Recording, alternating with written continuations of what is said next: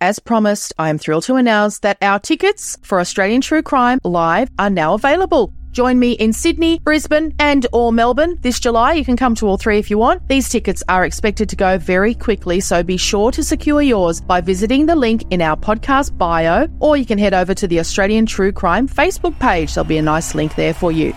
Update for Brisbane Australian True Crime fans. Brisbane is almost fully sold out for our live show.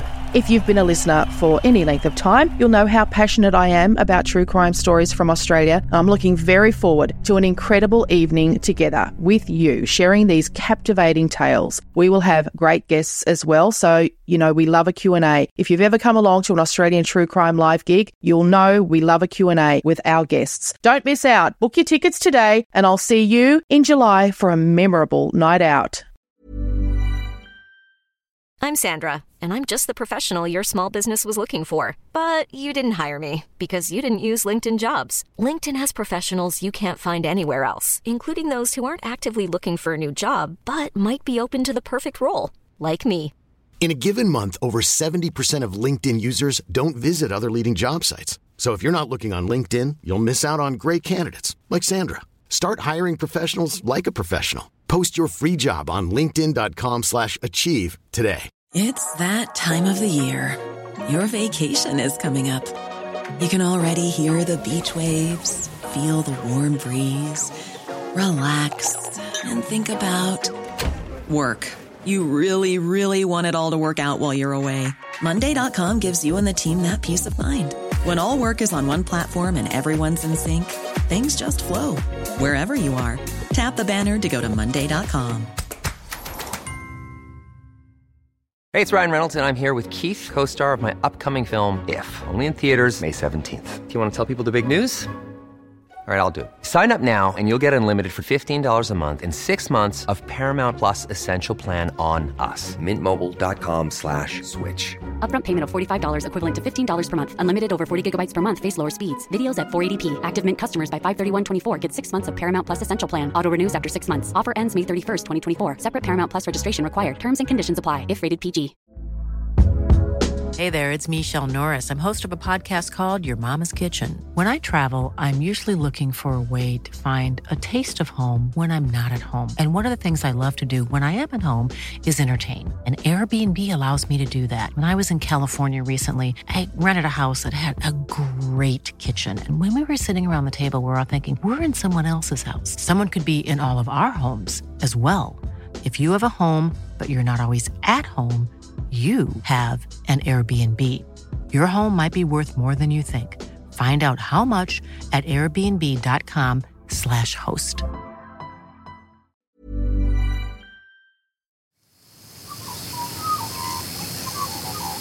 The producers of this podcast recognize the traditional owners of the land on which it's recorded. They pay respect to the Aboriginal elders past, present and those emerging.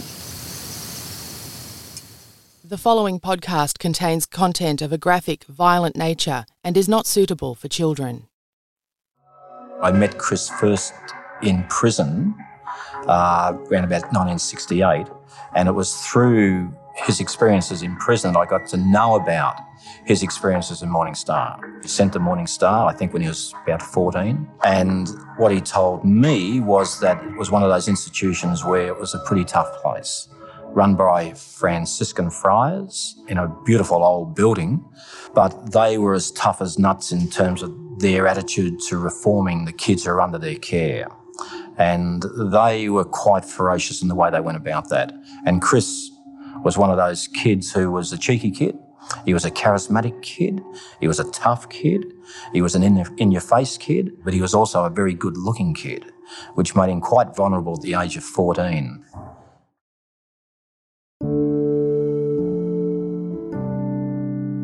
That's our guest today, Ray Mooney.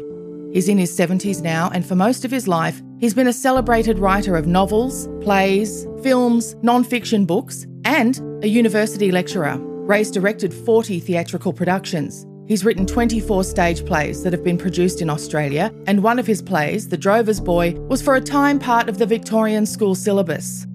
At a different time in his life, though, the only institution he was allowed inside of was the Bluestone College, the College of Knowledge, also known as Pentridge Prison. Ray Mooney was convicted of rape when he was 19. Today, we hear Ray's story, which is extraordinary in its own right, not least because of the honesty and openness he's prepared to bring to it. We began the conversation by asking Ray who he was at the time he committed the offence that landed him in Pentridge.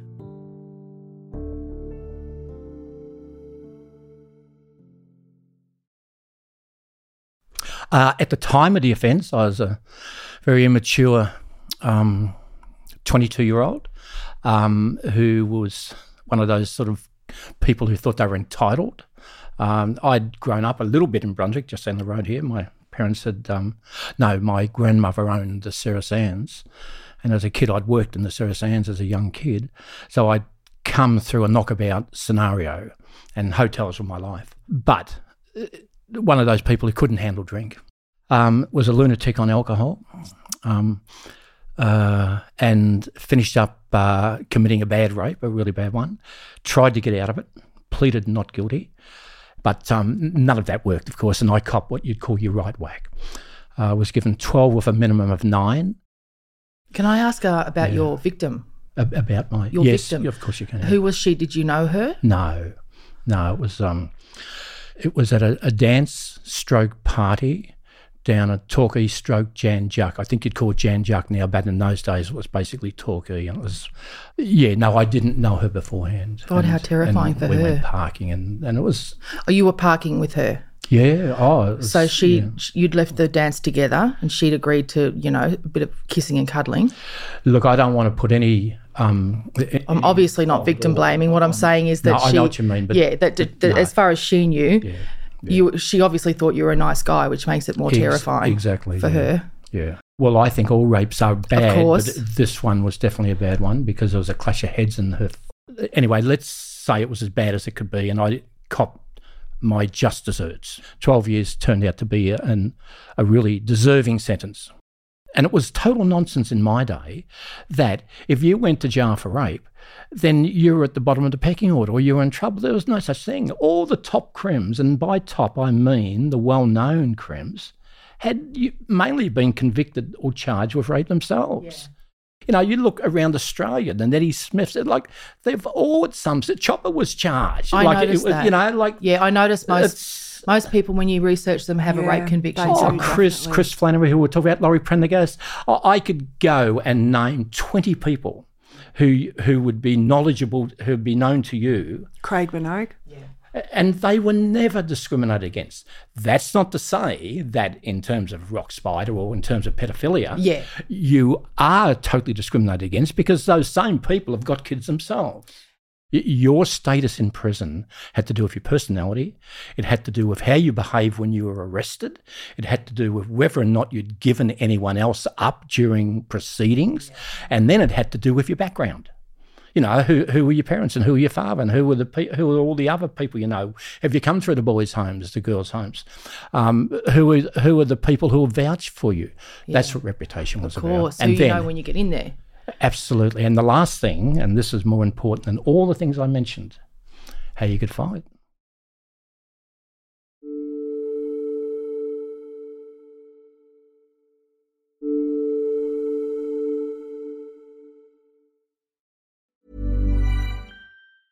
Hiring for your small business? If you're not looking for professionals on LinkedIn, you're looking in the wrong place. That's like looking for your car keys in a fish tank. LinkedIn helps you hire professionals you can't find anywhere else, even those who aren't actively searching for a new job but might be open to the perfect role. In a given month, over 70% of LinkedIn users don't even visit other leading job sites. So start looking in the right place. With LinkedIn, you can hire professionals like a professional. Post your free job on linkedin.com/achieve today.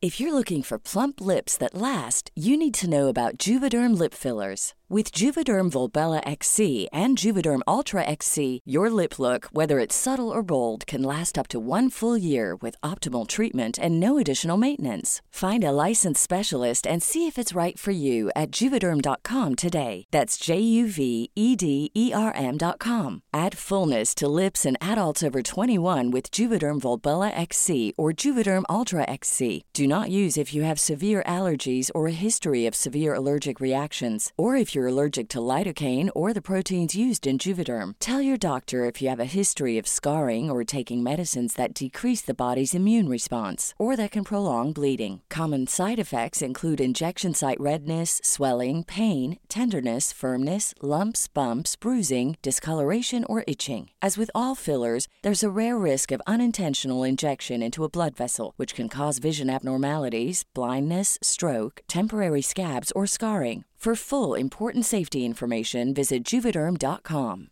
Hey, it's Ryan Reynolds, and I'm here with Keith, co-star of my upcoming film, If, only in theaters May 17th. Do you want to tell people the big news? All right, I'll do it. Sign up now and you'll get unlimited for $15 a month and 6 months of Paramount Plus Essential Plan on us. MintMobile.com/switch. Upfront payment of $45 equivalent to $15 per month. Unlimited over 40 gigabytes per month. Face lower speeds. Videos at 480p. Active Mint customers by 531.24 get 6 months of Paramount Plus Essential Plan. Auto renews after 6 months. Offer ends May 31st, 2024. Separate Paramount Plus registration required. Terms and conditions apply if rated PG. H Division, why did you go there? Like, who went there?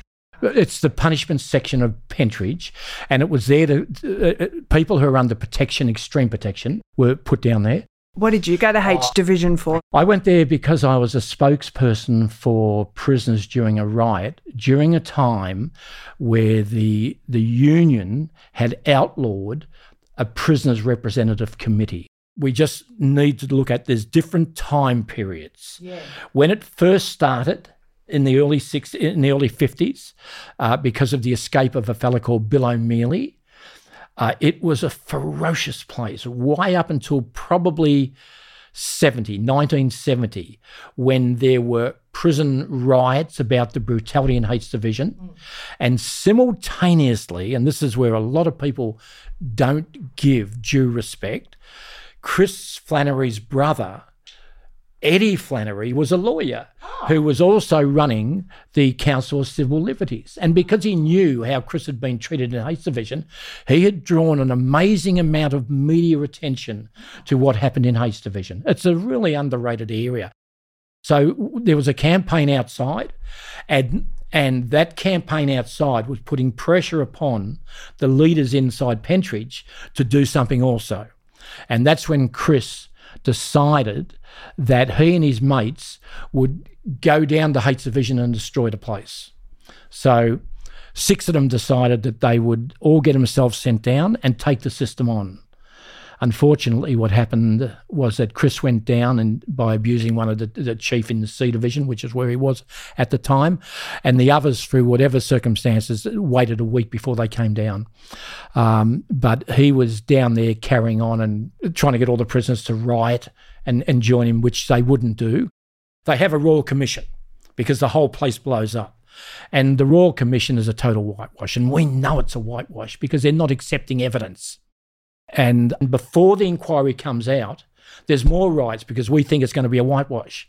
And all the divisions except A Division have gone on strike. And I'm in A Division.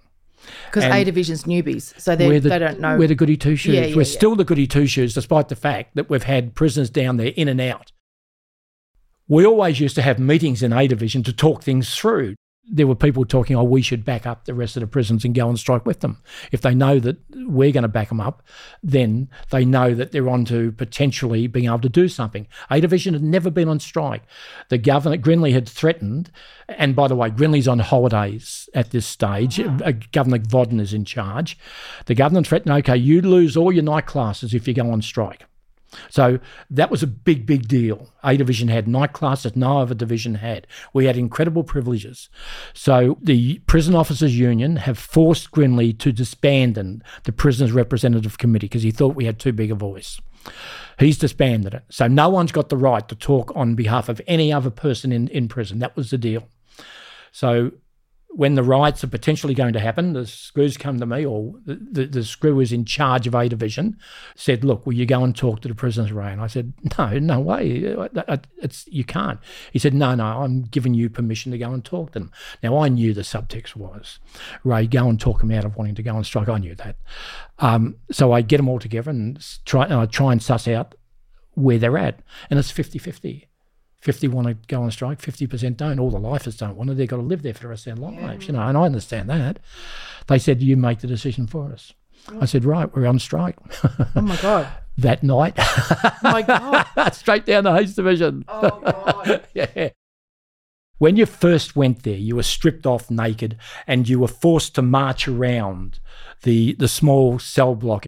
There'd be 4 screws, one on each corner, and they would flog the shit out of you. And that'd go for probably half an hour, 20 minutes at the most, I'd say, but that's a long time. That's a long time. Amazing long time. And you were kicked and punched, and no matter what it was. And then they'd come then you'd have to break rocks for a month in the labour yards before you could apply for permission to go into what was called the industry yards, where you would be with other prisoners, not allowed to talk, but you'd be making things like coir brooms or electrical components. I'm curious to know about, so the brutality you experienced in Pentridge, you saw other people experience, you know what happens. How did that make you reflect then on why you went to prison for the rape? Like how has that changed you? And also you're married, you've got kids. Yeah. Look, I very quickly analysed where I was at and where I wanted to go. And I knew that there'd come a time, if I survived Pentridge, that I'd be released. And I wanted to be released on my own terms. So very, very quickly, once my appeal was over, I acknowledged to anyone, firstly my parents, and then because I said I didn't do it, and then I acknowledged to people, no, I was guilty. Because then I said, okay, not a problem in the world. So you don't have to live this lie of, see, most guys inside, not most, but a lot of them, made out they were innocent. And it was a big deal that you were, oh no, the police framed me and blah, blah, blah. And I never believed most of it. Some of it I did, but most of it I didn't believe. And I thought, that's sad because of the situation that you're in. It puts you in this situation. And I didn't want to play that game. Plus, I wanted to be able to come out on my own terms. And the other thing was, I didn't want to waste one day in prison. So I probably did more than most people. I did a lot of study. Weren't you the first bloke to ever begin and complete a degree in jail, in Pentridge? Yeah, in prison. In prison in Australia? In Australia, yeah. Yeah. You got out of jail and you've got a family and you got married, and I'm just interested to know, like, what was the process for, I guess, just being real with your family? Because I just find your story really fascinating and important to hear, because it's about that opportunity to go, yeah, I did a really fucking awful thing. Yeah. I took my whack, and this is how, you've lived your life. Look, because I had a certain profile when I came out, I'd done a lot of articles and talked about it on radio, and that I had sort of a profile, so there's no problem. So nothing was hidden. And because I was a teacher after, I lectured in professional writing for 30 years. And I always made a point of letting people who I work with know my past history, always. I'd find ways of letting them know. And they had the opportunity of choosing not to work with me if they didn't want to, or they had the opportunity of having nothing to do with me or whatever. So I never had a problem. It's not as if no one knew. So if anything needed to be discussed and talked about, I just talked about it in a way that tried to say, okay, really bad. Can people change? I believe they can, and I'll demonstrate to you how I believe they can. And I can easily demonstrate how people change. Like, first of all, you've got to accept that it's wrong, and then you've got to modify your behaviour. Yeah. And having modified it, you've got to start to believe that the modification's the right way to go. Now, if you've done that, then you know that that's never going to happen again. And you'll make certain it doesn't happen again. And even if it's your DNA, but you're capable of modifying yourself, you won't do it again. And I worked in education, which is premised upon the concept that people can change. Because if you can't change, you can't learn.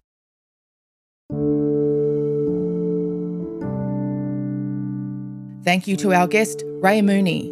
Don't forget there's a full bibliography of Ray's work in the show notes and on our Facebook page. And on Thursday, we'll be back with a special episode in which Ray tells us about his friend, Christopher Dale Flannery. It's a very different perspective of the man they called Mr. Rent-a-Kill. Thank you for downloading this episode of Australian True Crime. We'll be back next week.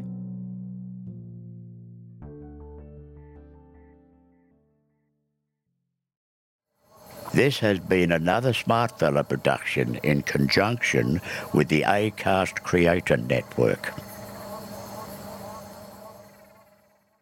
As promised, I am thrilled to announce that our tickets for Australian True Crime Live are now available. Join me in Sydney, Brisbane and or Melbourne this July. You can come to all three if you want. These tickets are expected to go very quickly, so be sure to secure yours by visiting the link in our podcast bio, or you can head over to the Australian True Crime Facebook page. There'll be a nice link there for you. Update for Brisbane Australian True Crime fans. Brisbane is almost fully sold out for our live show. If you've been a listener for any length of time, you'll know how passionate I am about true crime stories from Australia. I'm looking very forward to an incredible evening together with you, sharing these captivating tales. We will have great guests as well, so you know we love a Q&A. If you've ever come along to an Australian True Crime Live gig, you'll know we love a Q&A with our guests. Don't miss out. Book your tickets today, and I'll see you in July for a memorable night out.